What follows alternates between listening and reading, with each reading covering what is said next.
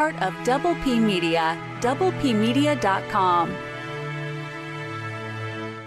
Was Peter Townsend and Princess Margaret's love, in the context of a whole life, a fleeting one or a lasting one? What is the balance between the monarchy as it is and the monarchy that Charles wants? And was Boris Yeltsin just drunk all of the time? We'll answer those questions and more on this review of The Crown, Season 5, Episodes 4 through 6. Our spoiler-filled edition of Podcast Lilibet begins now. We're covering the most recent season of The Crown. Make sure that you've watched it before you listen. You've been warned.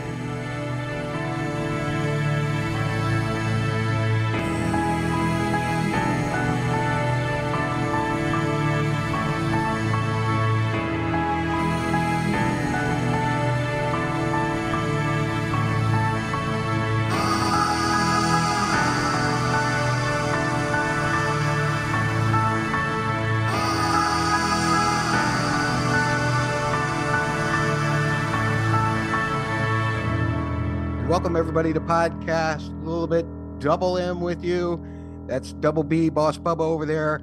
And we have with us a special guest, Double S, Sovereign Susan. She is our queen this week. We're here to talk about Season 5, Episodes 4 through 6 of The Crown. Spoiler alert for those episodes. If you haven't seen them, why are you here? It's cool if you want to be spoiled, but I don't want to hurt you. Nobody here wants to hurt you. So I suggest you watch those episodes first. And we always start off with a rating of these episodes. But first, I want to talk to our special guest, Sovereign Susan, Double S. Welcome back to a podcast of mine. Normally you are on Before the Dragon, and you've contributed great feedback to this podcast regarding the show The Crown. How does it feel to be on the podcast with the boss?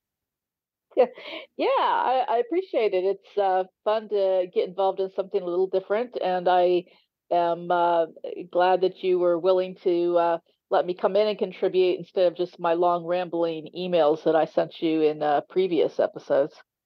No editing was ever done with those. I just did whatever I had to do. It made the podcast last longer, to be perfectly honest.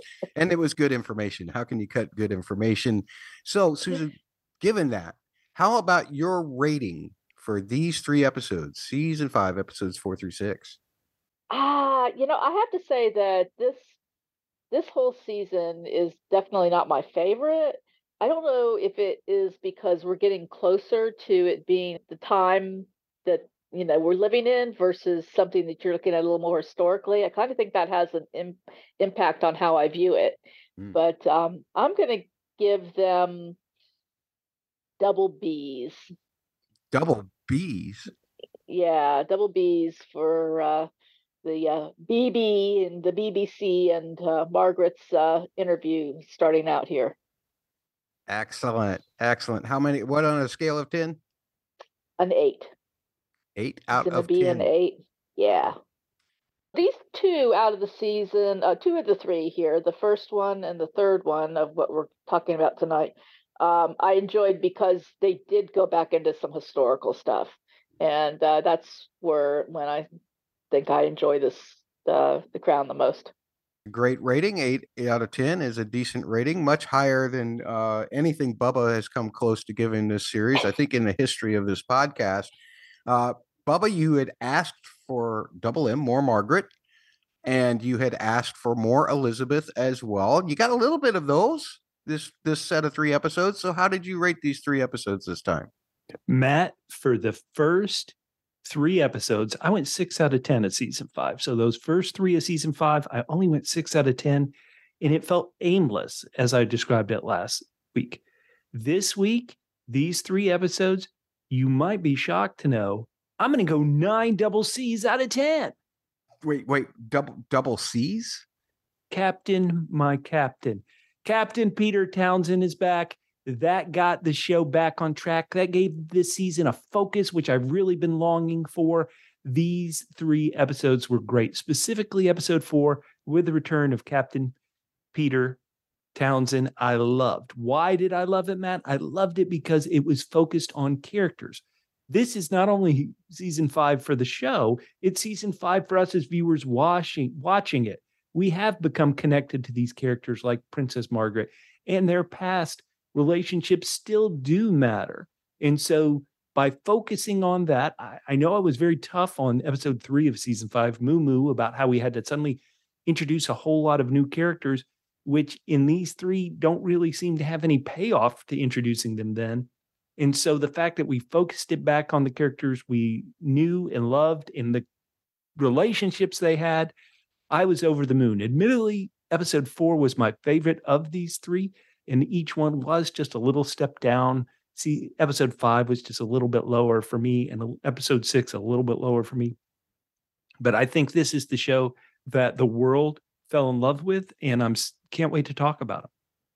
Wow. All right. Well, since Susan used double B's and you used double C's, I guess I'm going to have to go with, I guess I'll go with double B's also. I'm going 9 out of 10 double B's as well. Whoa, double B for you mean? Bottoms up Boris's. I think that that caricature of Boris Yeltsin was really great, but that's not why I really loved these episodes. The real reason that I really love these episodes is because, as you said, they really focused on the characters, and I had some particular revelations about some of these characters as we went through these 3 episodes because of the in-depth. I learned a lot more about Margaret and how she felt about Peter after all of these years, which is something that I didn't expect us to visit. I also got really worried for her when she started climbing up on chairs, because she started reminding me of my mother when she tries to clean lampposts or light fixtures and things like that. But nonetheless, Charles is the one that really struck me. He was the one who I honestly, it doesn't really matter how you feel about Charles in real life or anything. As Bubba, as you've said many times, we're dealing with these people as characters. I know I've focused a lot on the history and that kind of thing before, but if you just look at this character as a character, he's extremely complex and he can be completely awful. Not unlike Moo Moo in some ways, so as I described in our last podcast, Moo Moo can be completely awful, just horrid. But at the same time, there are certain things that just kind of warm you to him. And a lot of, I think what warmed me to Charles in episode 5 was this idea of everything that he had been doing. The way that he feels like he's being shut off by the monarchy is not the most intelligent way to handle it. But I think the things that he's doing, like you see at the end of the episode, prove that he has good intentions for the job, even if he has terrible ways of getting to it. As Anne says in that episode, at least he loves somebody, as opposed to a lot of them in this family, or it's seemingly a lot of them in this family. And I really love the history of episode 6. Some standout performances. Leslie Manville as Margaret during episode 4, of course, especially when she goes after the Queen about what happened with Peter, which we can talk more about that as we get into the episode. Man, Nala Stoughton's performance of the Queen in episode 6, when she's talking to Penny, and then shortly after there, I was just completely moved by that. And episode 5, Dominic West did a fantastic job again playing this character who can be both a butthole and somewhat admirable at the same time. So those are our ratings. Who cares what we think? We care what you think. We want you to contact us and give us all of the information you can, your thoughts, your opinions. We want to share it on the podcast. And when you do, we will enter you into a contest. We already have a wheel of names with about 6 or 7 names on it from podcast iTunes reviews, additional feedback from YouTube. Some folks made it on there as well. And it's all to be entered into a contest where you can win a whole slew of different books.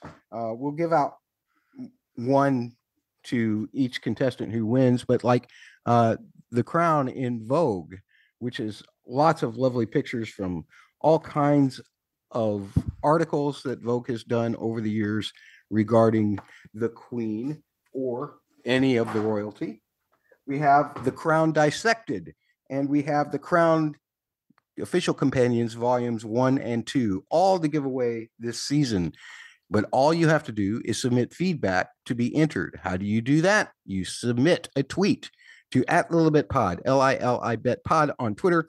Send emails to mattsaudioblog@gmail.com, mattsaudioblog@gmail.com. Use that same spelling for the website and comment on the web post, mattsaudioblog.com. You can also leave comments on our YouTubes, which are featured on the Double P Media YouTube channel. You find that by going to youtube.com/the word double, the letter P, the word media.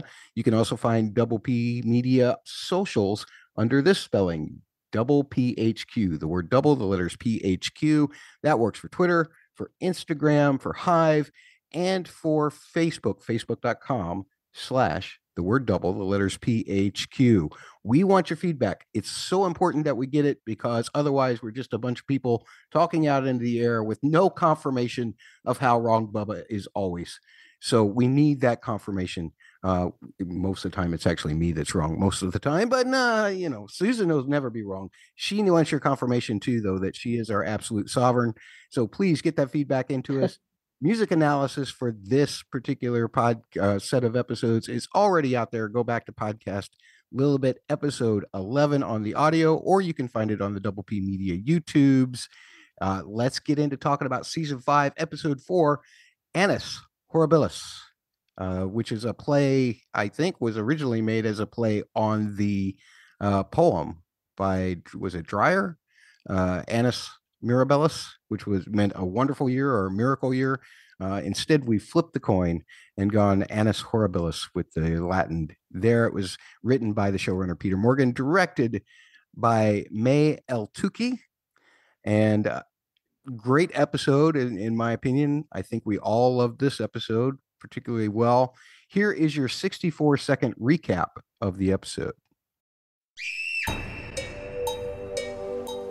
It's all about Elizabeth, even though it's seemingly all about Margaret. Per usual, the top monarch's tragedy and decisions end up affecting all the people around her, including her sister, who reunites briefly with her old flame Peter Townsend. She finds out that he is dying and confronts Elizabeth on the fact that her and Peter's happiness was denied by the Queen. Elizabeth is fighting multiple family fronts, in fact, including the aforementioned Margaret, also with Anne wanting to remarry, Andrew wanting to get a divorce, and Charles wanting to get a separation with Diana. Even a Triple C, a Canterbury Cardinal consultation, doesn't seem to alleviate any of these issues. A fire at Windsor Castle adds more heat and is seemingly a final straw for the Queen as she prepares her Annus Horribilis speech, which receives disapproval from the Queen Mother, but is championed by the Duke of Edinburgh as she attempts to make amends for making her family and the public unhappy with her. Okay, and as always, we will spin the tiny wheel of topics. It's a very tiny wheel, which means it has very tiny lettering. Give that wheel a spin. Oh, Susan, there's a lot of words on that. I can't read that. Can you read that, what it says? Yeah, sure.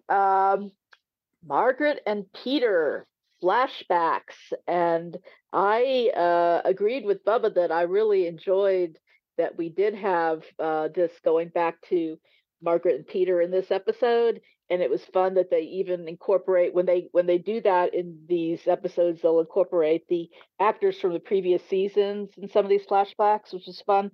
But I'd also have to ask Bubba if one of the reasons that he is so pleased to see Peter Townsend show back up is that we have Timothy Dalton playing Peter Townsend. Peter Townsend. Oh, I am a huge fan of Timothy Dalton. I think one of his Bond films, License to Kill, is one of my favorites. In this particular instance, I was very excited because I did believe that the Margaret-Peter Townsend relationship was one of the high points in the show. And to re-investigate it, to re-examine it from this, what they say, close to 40-year time difference, I thought was fascinating. And so that's why I was so interested in it.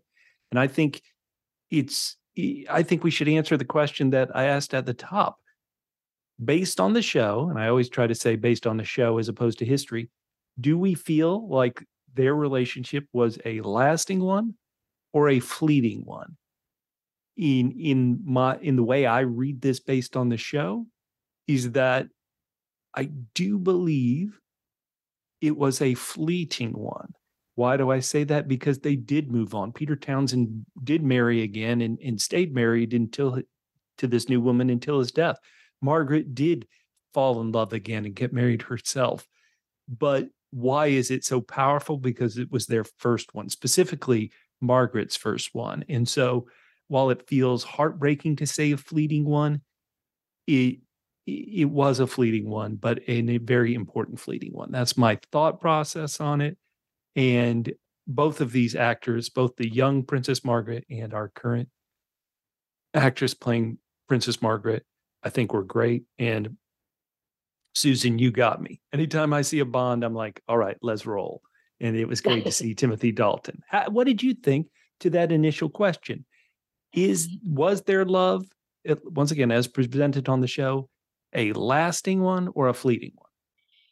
I tend to agree with you. I do think that it was more fleeting than maybe Margaret especially wants to admit to. And I think part of that is because it also, because it didn't get to play out. It was interrupted, and she doesn't know what it would have been like to have lived with Peter, and so she can imagine, only the best things and think about what the future could have been for them. So I think in that way she can place a lot of significance on it. I also love Leslie Manfield playing the Margaret in this season. She's one of my favorite actresses lately. I see her in more and more stuff.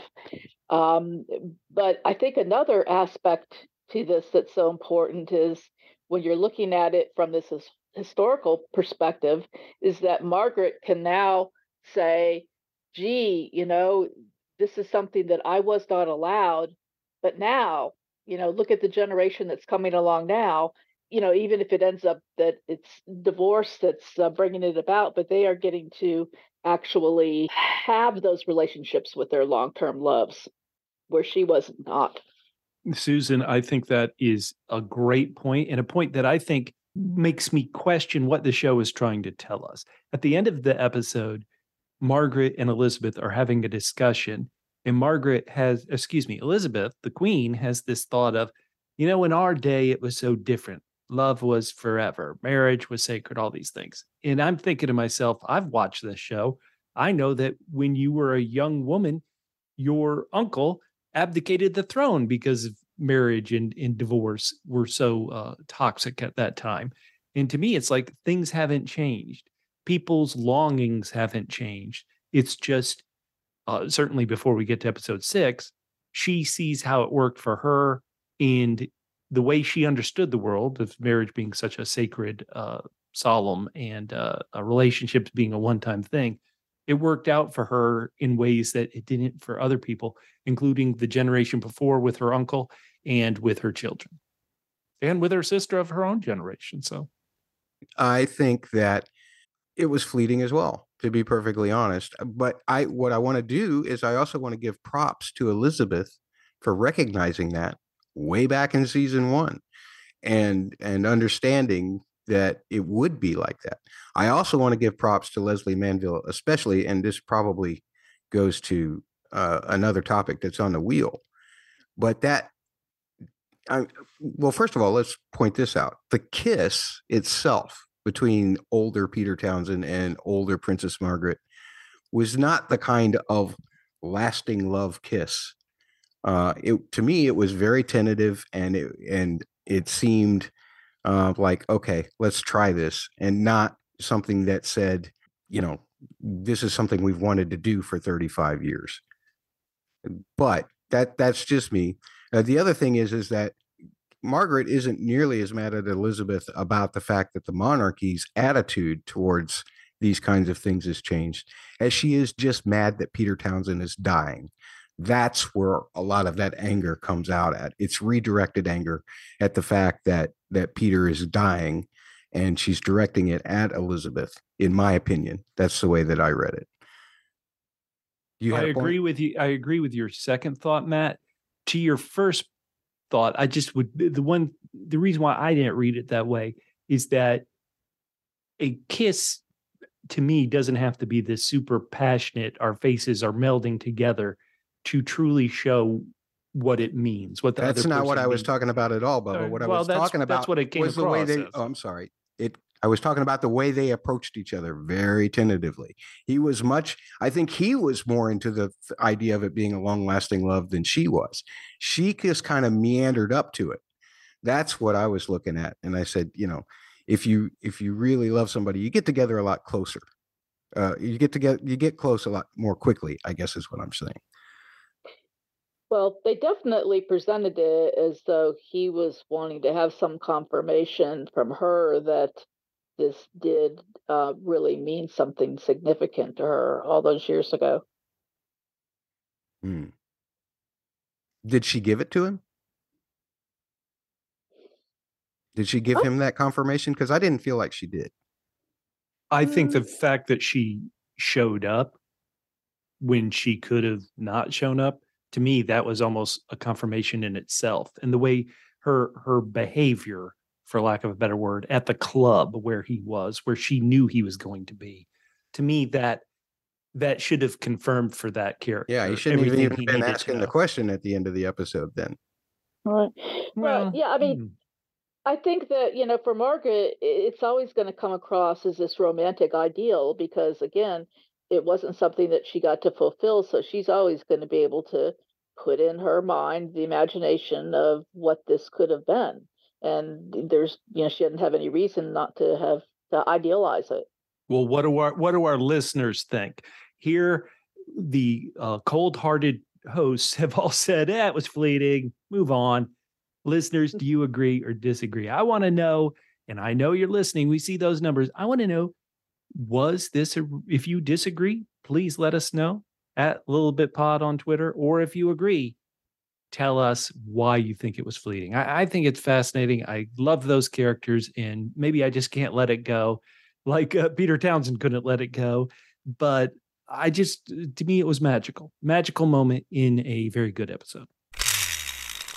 Bubba, where did it land? Matt, I'm looking at the document. I'm not looking at you. Do you have your glasses in? This text isn't that small. It's a very tiny wheel, Bubba. I can't see the text on the very tiny wheel. But let's talk about the latest generation. Is what the wheel points to, and it's Elizabeth and the AA.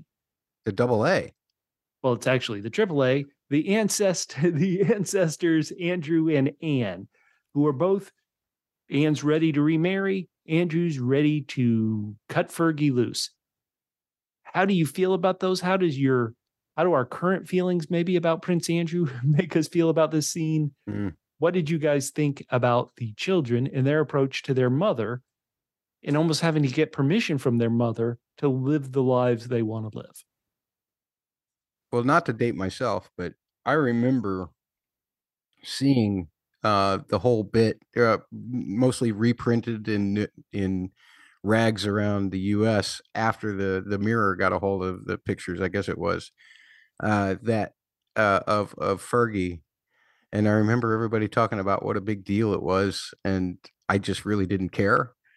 But I found it kind of humorous this time around because of the way that television shows have now all focused on the weirdness of foot fetishes, from like House of the Dragon to now The Crown. It seems to be the topic of filming for 2021 when they film these things. I find it just a little bit funny. Andrew himself, I've never liked Andrew that much. He seemed overzealous in season 4 as whatever he was, flying a plane onto the lawn.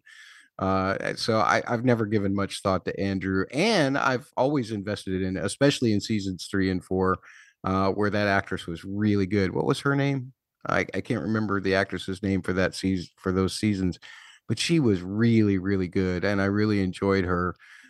So I like seeing Anne being plucky with the Queen with the Queen, in terms of she's going to do what she wants to do.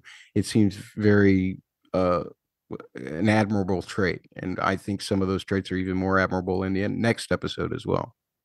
I know, and here again, this is, as I said in the introduction, I think this is partially why what you said about, remembering this coming out in the newspaper, that the events that we're covering now are things that were, much closer to, things that we're going to have in our memories of living through, rather than what happened in some of the earlier seasons. And somehow, I don't know, I just don't enjoy it as much when it's just much closer to the current times.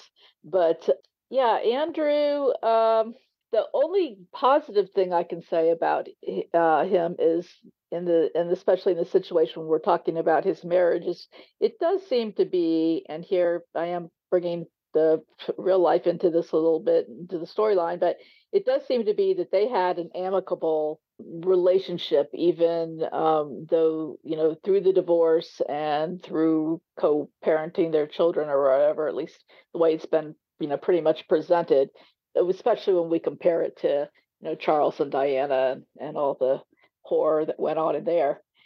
And yeah, I mean, I think Anne, it's really been until very recent years that she didn't get a lot of credit for how much that she has been such a faithful person to the family, who's, definitely stood up to do her duty and is constantly going out and doing charity affairs and all the things that you would think that her mother wants her to do as a princess royal. So I think standing up for herself and saying, hey, in this part of my life, I am going to say that, I'm not gonna give up everything for duty. I think that's admirable. The way this character has been presented on the show, and this includes the current actress playing Princess Anne, Claudia Harrison, is the character is like the one with the good head on her shoulders. Yes, a bit last season, we saw her realize that her marriage wasn't good, and that can happen. But she was always presented as logical, faithful, as Susan just said, to the family and to the responsibility. And this continues here. And so I always am thrilled when she's in an episode. Also, because, and this ties in a bit to the next episode, she seems to be almost the only one who supports Charles in the family. And so I always like that as a trait of hers. So it's wonderful seeing them. Andrew, it's very tough to get what the reports are about him now out of my head. But back at this time, I was not paying attention to any of this as a person in the United States. And so, I mean, I knew that Prince Andrew was married to Sarah Ferguson, but otherwise, I don't even really know if I knew much about this split. So it's fascinating. But between the two, give me more Princess Anne. That's what I say. Yeah, I liked how they had her, have that kiss in front of the staff at the very end to say, hey, I'm going to make sure that everybody knows what's going on here. I like how proud that Tim looked after she did it. I thought that it was cute that he was like, "Yeah, we showed you, huh?" Oh, Bubba, there's fewer words on this one. I can read it. It says the speech. Finally, I can read one. Thank goodness. So let's talk about the speech, even though I guess the first thing I should preface this is that this speech being written in this way, I think, has a slightly different context historically than it does in the show. Because to me, if you just go by what the press is saying and then what we're finding is the motivation behind the speech, feels to me like the press missed the point in the show. Now, I've seen articles and everything where people have realized that the context of the speech was not just an appeal to the public, but also kind of almost a personal apology to her family for maybe not being supportive of them enough. But I think that the whole thing with Margaret really informs this speech. Again, Imelda Staunton did just a fantastic job. And there's so many things that go build up to that speech. But when she said sun and water, that just totally got me. That's what broke me. How about you, Susan? Yeah, I agree that she took those words from her sister, having that discussion with her and incorporated that.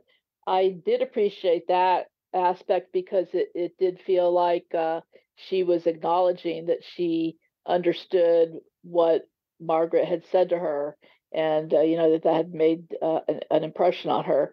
And I also appreciated the fact that she was, in this particular instance, going to be honest with the public about how difficult the year had been and how she was really feeling very challenged, in that maybe she had even let people down in her particular role. I found that, you know, uh, I guess this goes on to another subject, but her mother having issues with that is something I have other opinions about, but we'll save that for a moment. Well, let's go ahead and roll that in here. Yeah, And let's go. Let's don't hold back. yeah, I mean, because I feel like that. Yeah, I'll save the Margaret and Elizabeth talk, but I do want to. We can address this. I think some of the ways that uh, the Queen Mother comes to her and says the very things that a Queen Mary would have said in the very next Right. or in 2 episodes from now, and the fact that Philip comes rushing to the aid. We just don't see that side of Philip that often, and I loved it seeing that. Me too. And I loved the way that Elizabeth then turned around and defended him to the Queen Mother as well, saying, "When did you start singing that tune?" And she's like, "It's always sung that tune. You just don't want to see that." And I love that whole sequence. I mean, obviously Elizabeth had already made up her mind, but geez, that was so cool. And Bubba, your thoughts on any of this stuff? I loved it in the episode. The one thing I always think about is that all families are different. And I had a grandmother in my family whose famous phrase was no fussing. And so the fact that this felt like a bit of fussing, to the world and the world listening, I thought, oh boy, my grandmother would also be on the Queen Mother's side. But Same generation, I bet, or close to. well, hold on. Oh, Well, she probably maybe Bubba is now 103 years I was old. about to say, I think my grandmother's in Queen Elizabeth's generation. okay, but I mean, kind of coming up with the same kind of ideals. Yeah, it's kind of tricky. Sort of. But yeah. This show, we're in season 5. It has gotten viewers on Queen Elizabeth's side in almost every scenario. And so if she wants to say what she wants to say, I loved it. I also love, like you did, Matt, Prince Philip coming in and defending his wife. Maybe I have a bit of whiplash in 2 episodes from now. I'm like, wait, the same guy is doing this. But in this specific episode, I loved it. I will just add that this is probably my least favorite iteration of the Queen Mother, the current actress who's playing her. And I mean, nothing against the actress. I'm not familiar with her, what else she might have done, but just I felt like the other ones before her kind of embodied that role a little bit better in my mind. It's funny because I almost wonder if this is purposeful, and I mean, maybe I'm overthinking this, but it almost feels like that with each iteration of the Queen Mother, we've seen them become more and more entrenched, right? But we're also seeing circumstances around the rest of the monarchy changing, flowing. Some situations that you think, okay, well, they've taken these attitudes before, but now they're starting to soften up a little bit. I wonder if it isn't intentional to make this iteration of the Queen Mother seem even more way on the outside than before. Possibly. Which is exactly, you're supposed to like her less because she's not moving with the times, baby. You gotta move with the times. Susan, where did it land? Well, I think it landed on the fire at Windsor Castle. Ooh, you've got lots of stuff on this. Let's hear it. Yeah. I just wanted to add a little bit of historical detail to this and suggest if people are wanting some additional information that, for one thing, there's a great YouTube video that does a whole thing on the Windsor Castle restored. It's about an hour-long video, and it goes through the fire, what was what was damaged in the fire, how they did an investigation to figure out what was the cause of it, and the restoration. So that's out there. But I think it's really interesting that Windsor is the oldest European castle that is used as a residence. And it was originally built with the Norman conquest. It was originally one of these Motte and Bailey castles, and you could probably go through almost every monarch and see how they adapted and made changes and additions onto it. But I just wanted to point out a couple that I thought are particularly interesting, and one that relates back to the fire. Edward III, who was the one that is famously called Longshanks, and he was one of the big warrior kings in the medieval age. He was really big into trying to relate himself to the Arthurian legends, and he started the Order of the Garter, which is one of the most prestigious knighthoods. They only allow 24 living members, and for a new one to be appointed, someone has to die. The monarch and the Prince of Wales are always part of that membership. But he started that, and there is a room at Windsor Castle where these castles have sometimes these really elaborate, beautiful ceilings. And in one of these rooms, if you look up, they have the coat of arms of every single member that's ever been in the Order of the Garter up on the ceiling. So for those of you like Game of Thrones fans who love all the heraldry and house arms and things like that, that's kind of a fun little thing to look at. And then, are you guys familiar with the Time Team archaeology program that was on for quite a while in England? No, I've never seen it. Okay, well, there was several seasons of this group of archaeologists that would go around the country and do these projects. And they did one at Windsor Castle where they unearthed this big project that, again, this Edward III was creating this huge round table room, they called it, where he was going to be able to host all of his knights. And it was quite a discovery that came about. And so if you look up the Time Team episodes, which again are also on YouTube, you can find the one on Windsor is pretty interesting. But lastly, I'll try and wrap this up. Moving forward quite a bit to George IV, and he was the king during the Regency period. We're thinking Jonathan Strange and Mr. Norrell time period when his mad father was the King George III was during his mad phases. Then that was the Regency period, and then George IV took over. He expanded a lot of formal drawing rooms at Windsor and decorated them. And one of those rooms is called the Waterloo Chamber, and it's this huge chamber that has these enormous portraits of everybody that was famous for their role in the defeat of Napoleon. And that particular room was damaged severely in the fire, though I don't think any of those portraits were damaged. But because George IV had done such a meticulous job in his expansion of this, they were able to go back to the records that he had and find all the original fabrics and stuff he used, which they were able to use in the restoration. And then that particular room is where they hold an annual luncheon to honor the current members of the Knights of the Garter, to bring that back around. Susie knows more than you do. Wow. Susan, you've given me new life goals. How do I become a member of the Order of the Garter? I want to be a part of this. That sounds great. Yeah, well, you're going to have to bump off one of those 24, right? I wonder how many rooms are actually in Windsor Castle, because from my research on it, there were 15 rooms that were destroyed, 9 of which were staterooms. You said this one was partially destroyed. How many rooms does that place have? I have no idea, but I will recommend one other short video on YouTube.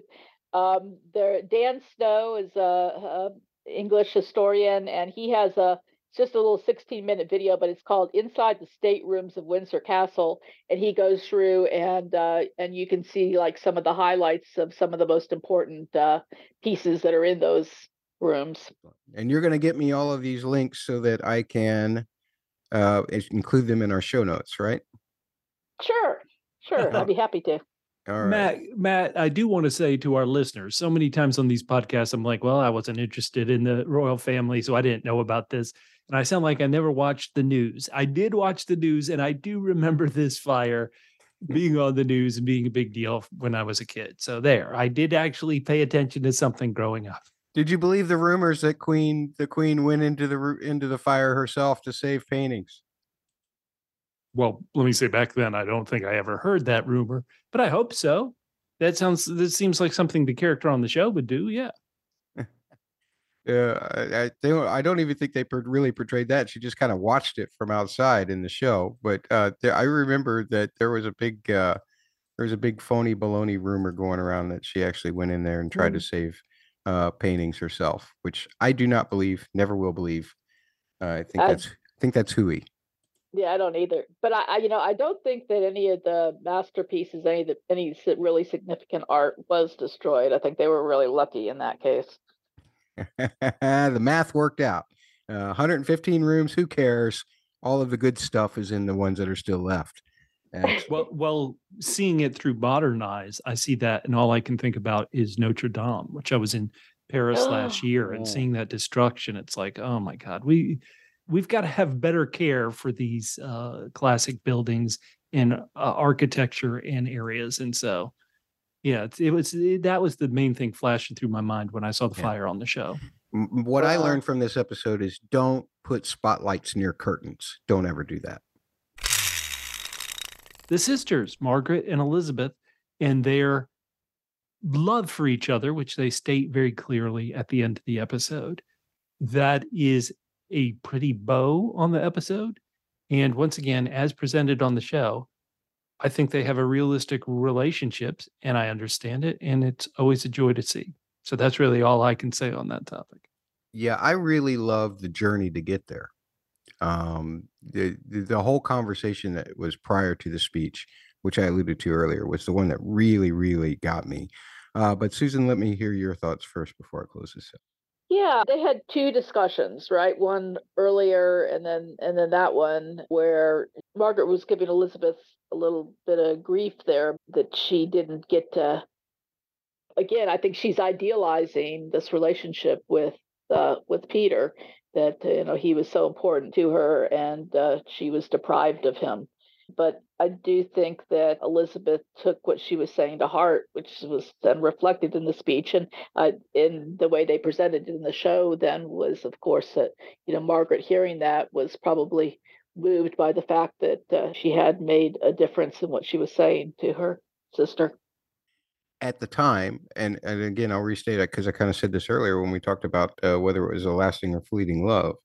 I think Elizabeth had it right all along and was still along those lines at the beginning of this episode. But one of the things that I loved, and one of the things that helped develop Elizabeth real well, I thought, was the fact that she recognized that regardless of what she thought of it, that Margaret was sincerely hurt by this, and she probably didn't know that Margaret was acting out on the space that she knew that Peter Townsend was dying, but she did feel that resentment and that anger, and she acted towards that. Both of them throughout the entire episode just did a super fantastic job. The actresses, Imelda and Leslie, both just knocked it out of the park every scene that they were in. Even if I wasn't that interested in some of the scenes, I thought that all of their scenes together played on a lot of subtle things that really made me invest in the both of them a lot more this episode than I had been in the prior three. Not that there was that much to invest in them in the prior three, but Just because it's a fleeting love doesn't mean it's not important. That's right. Exactly.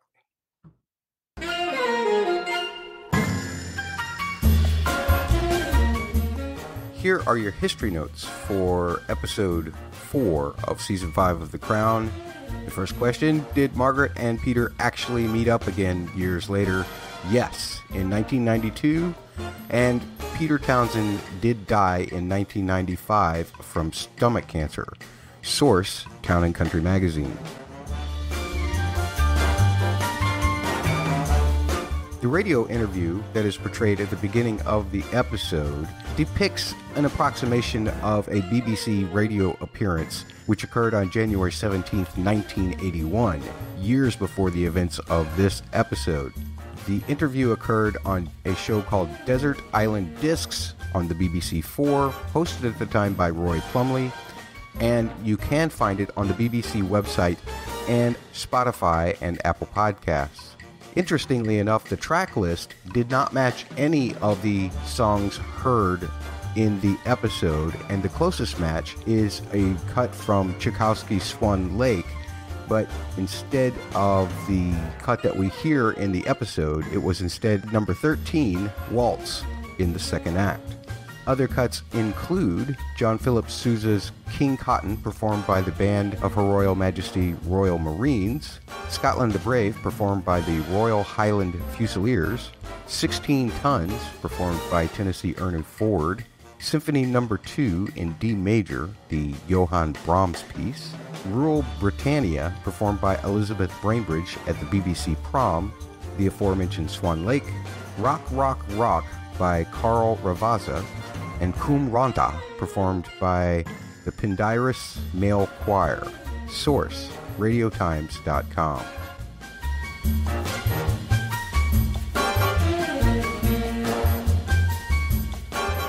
Princess Anne, who had been married to Captain Mark Phillips back in 1973, separated in 1989 and divorced in 1992. Source, today.com.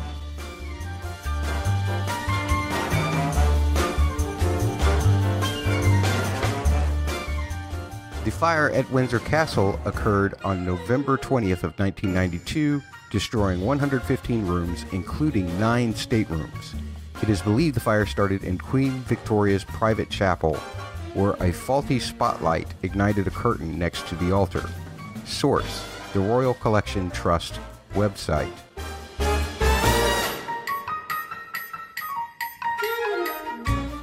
The toe-sucking scandal with financial advisor John Bryan, as discussed by Andrew and Elizabeth, did in fact occur, and Elizabeth is reading the proper magazine that story came from. The Daily Mirror published on August 20th of 1992 the photos which showed Sarah sunbathing topless in the south of France while John Bryan kissed her toes. It should be noted that this incident seemingly took place after her and Andrew's separation in 1992. Source, thecut.com.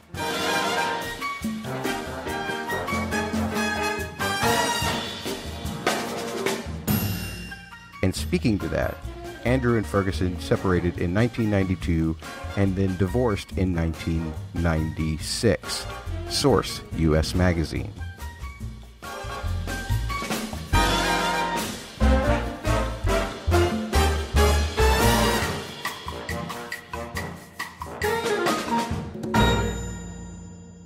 All right, Season 5, Episode 5, The Way Ahead.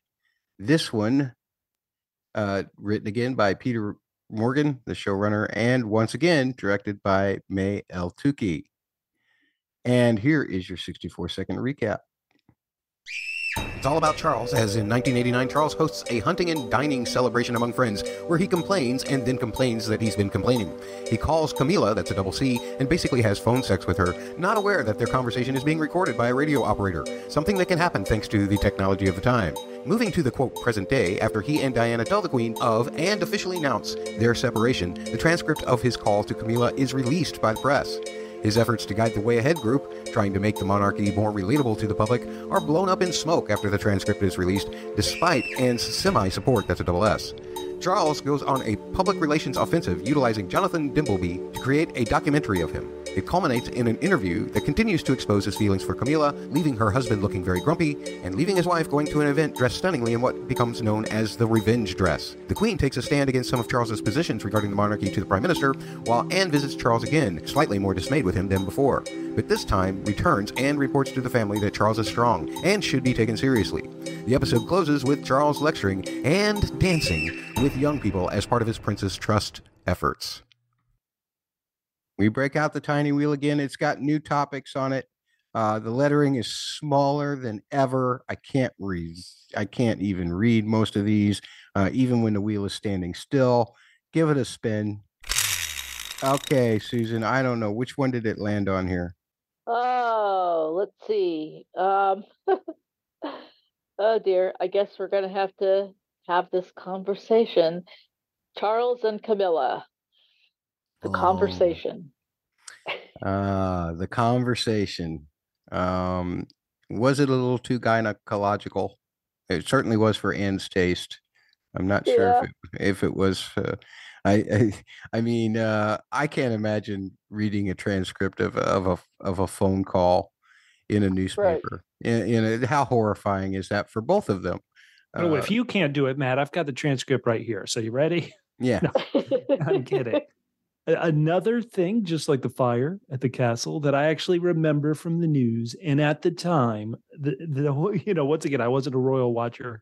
I'm an American. I didn't pay attention to any of this, but this conversation was so shocking. And if you talk to young Bubba back in the 90s, I guess when this happened, I was like, this is the grossest, most disgusting thing I've ever heard. What's going on? And one thing I loved about it is... Oh, but you're making it sound like you were 13 in the 90s. I know better than that. We were both over 20. Well, at times in the 90s, yeah. But anyway, listen, what I'm trying to say is that what I loved about the episode is how in context, it's still not something I would say, but in context, it didn't seem that shocking. It was like two people, having a laugh. And so that conversation, I'm still, once again, not going to want to hear it or read a transcript, but I wish I could go back to myself in the 90s and say, this was not said without a little bit of the tongue. This was tongue in cheek almost as presented by the show. And so I love that. The second question I know that we should talk about this conversation is about a paper saying they shouldn't publish it and then suddenly reversing themselves and say, well, okay, we should publish it.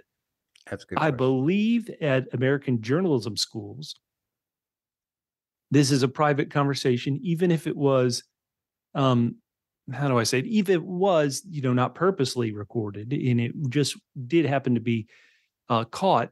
I think most journalists would say, is it in the public's good to release it? And I still don't think it was, even after they had separated. I still don't think, okay, this is a private conversation that the public needs to hear about. And so that is the point, Bubba. It's the fact that other than the fact that I know that the publisher says we don't want to ruin a royal marriage, right?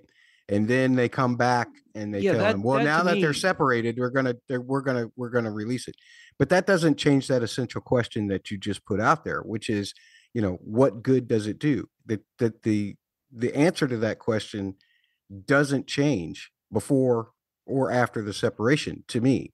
Now, I was raised in a country without a monarchy, but the question that kind of prevents them from releasing it of, oh, this could destroy their marriage or whatever, to me, that shouldn't be a question a journalist would ask. And exactly. I agree. Very odd as an American seeing this. And I should point out, even though I went to a journalism school at the University of Georgia, but my major wasn't really reporting. It was kind of technical skills, but fascinating episode. And once again, in the context, that conversation, I thought, okay, big deal. Bubba knows more than you do. In terms of sensitivity, Susan, I think you're probably the one that we want to hear from most. So. Well, I want to comment on what Bubba is saying here because I agree. I think this is so important.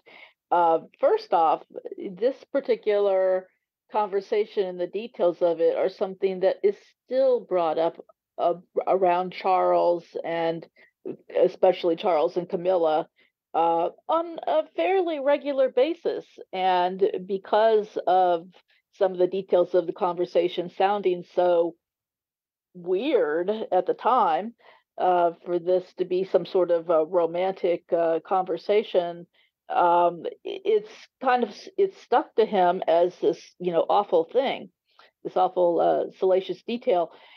But I agree, after listening to the way they presented it in the show, if that is the way that the conversation was going, the context of it made a huge difference to me in what was going on. I also agree that not wouldn't be my choice of how to talk about these type of things, but it wasn't so crazy. It made it make some sense.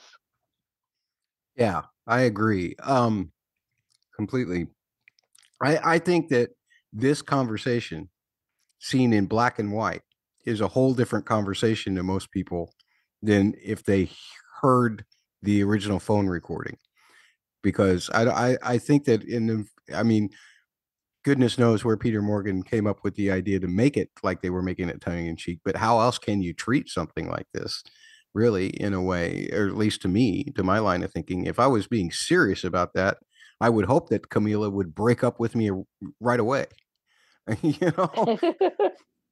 Yeah, and especially if the conversation, again, as presented in the show, was something where it initially started, of them having this whole discussion about this presentation that he was going to make at Oxford, and having her listen to and give him some, constructive criticism on that, before it kind of devolved into something else.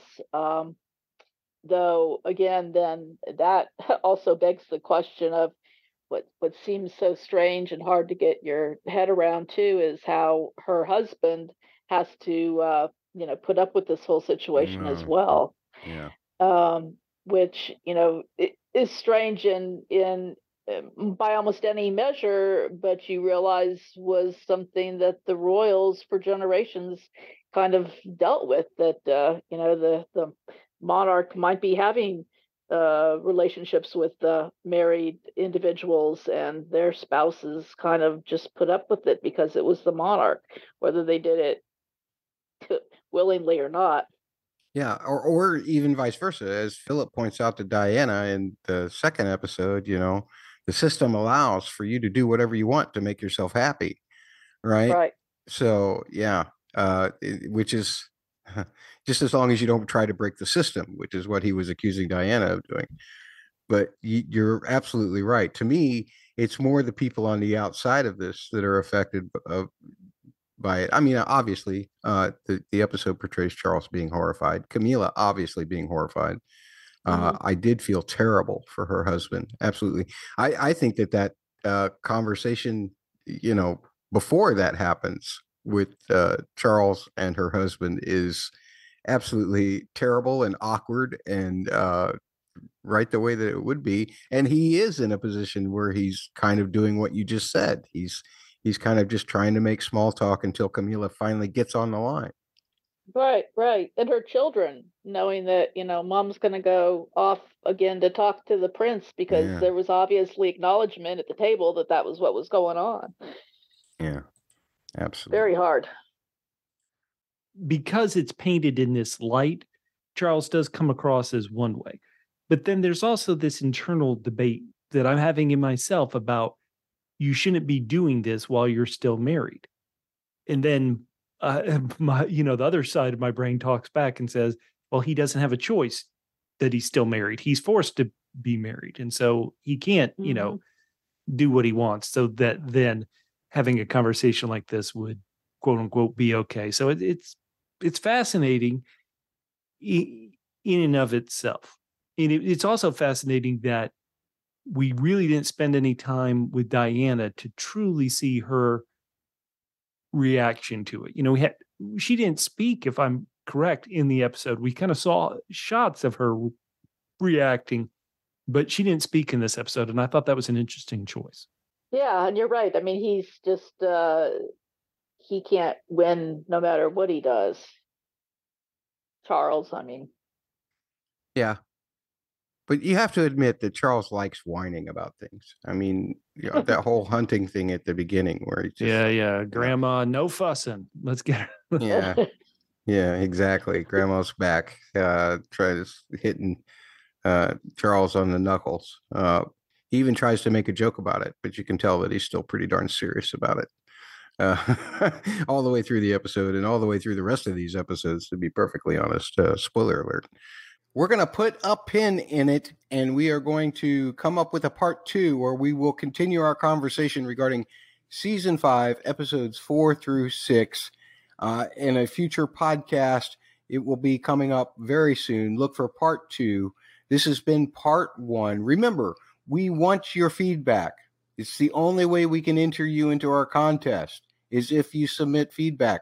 We have to know who we want to draw for this. And if you submit feedback, you will get a chance to win The Crown Dissected, or either The Crown Official Companion Volume 1, which covers the years 47 to 55, or The Crown in Vogue, and lots of pretty pictures of Vogue magazine articles and images, beautiful stuff. And of course, we also have Volume 2 of The Crown Official Companion that we will be giving away. That's the years 1956 to 1977. We want to give all of this to you. So how do you do that? How do you submit feedback so that you can be entered into this contest? Well, that's pretty easy. You tweet to @LilibetPod on Twitter, LILIBet pod on Twitter. You can send emails to mattsaudioblog@gmail.com, mattsaudioblog@gmail.com. You can use the same spelling for our website, mattsaudioblog.com. You can leave comments on web posts there. You can also leave comments on our videos, which are on the Double P Media YouTube.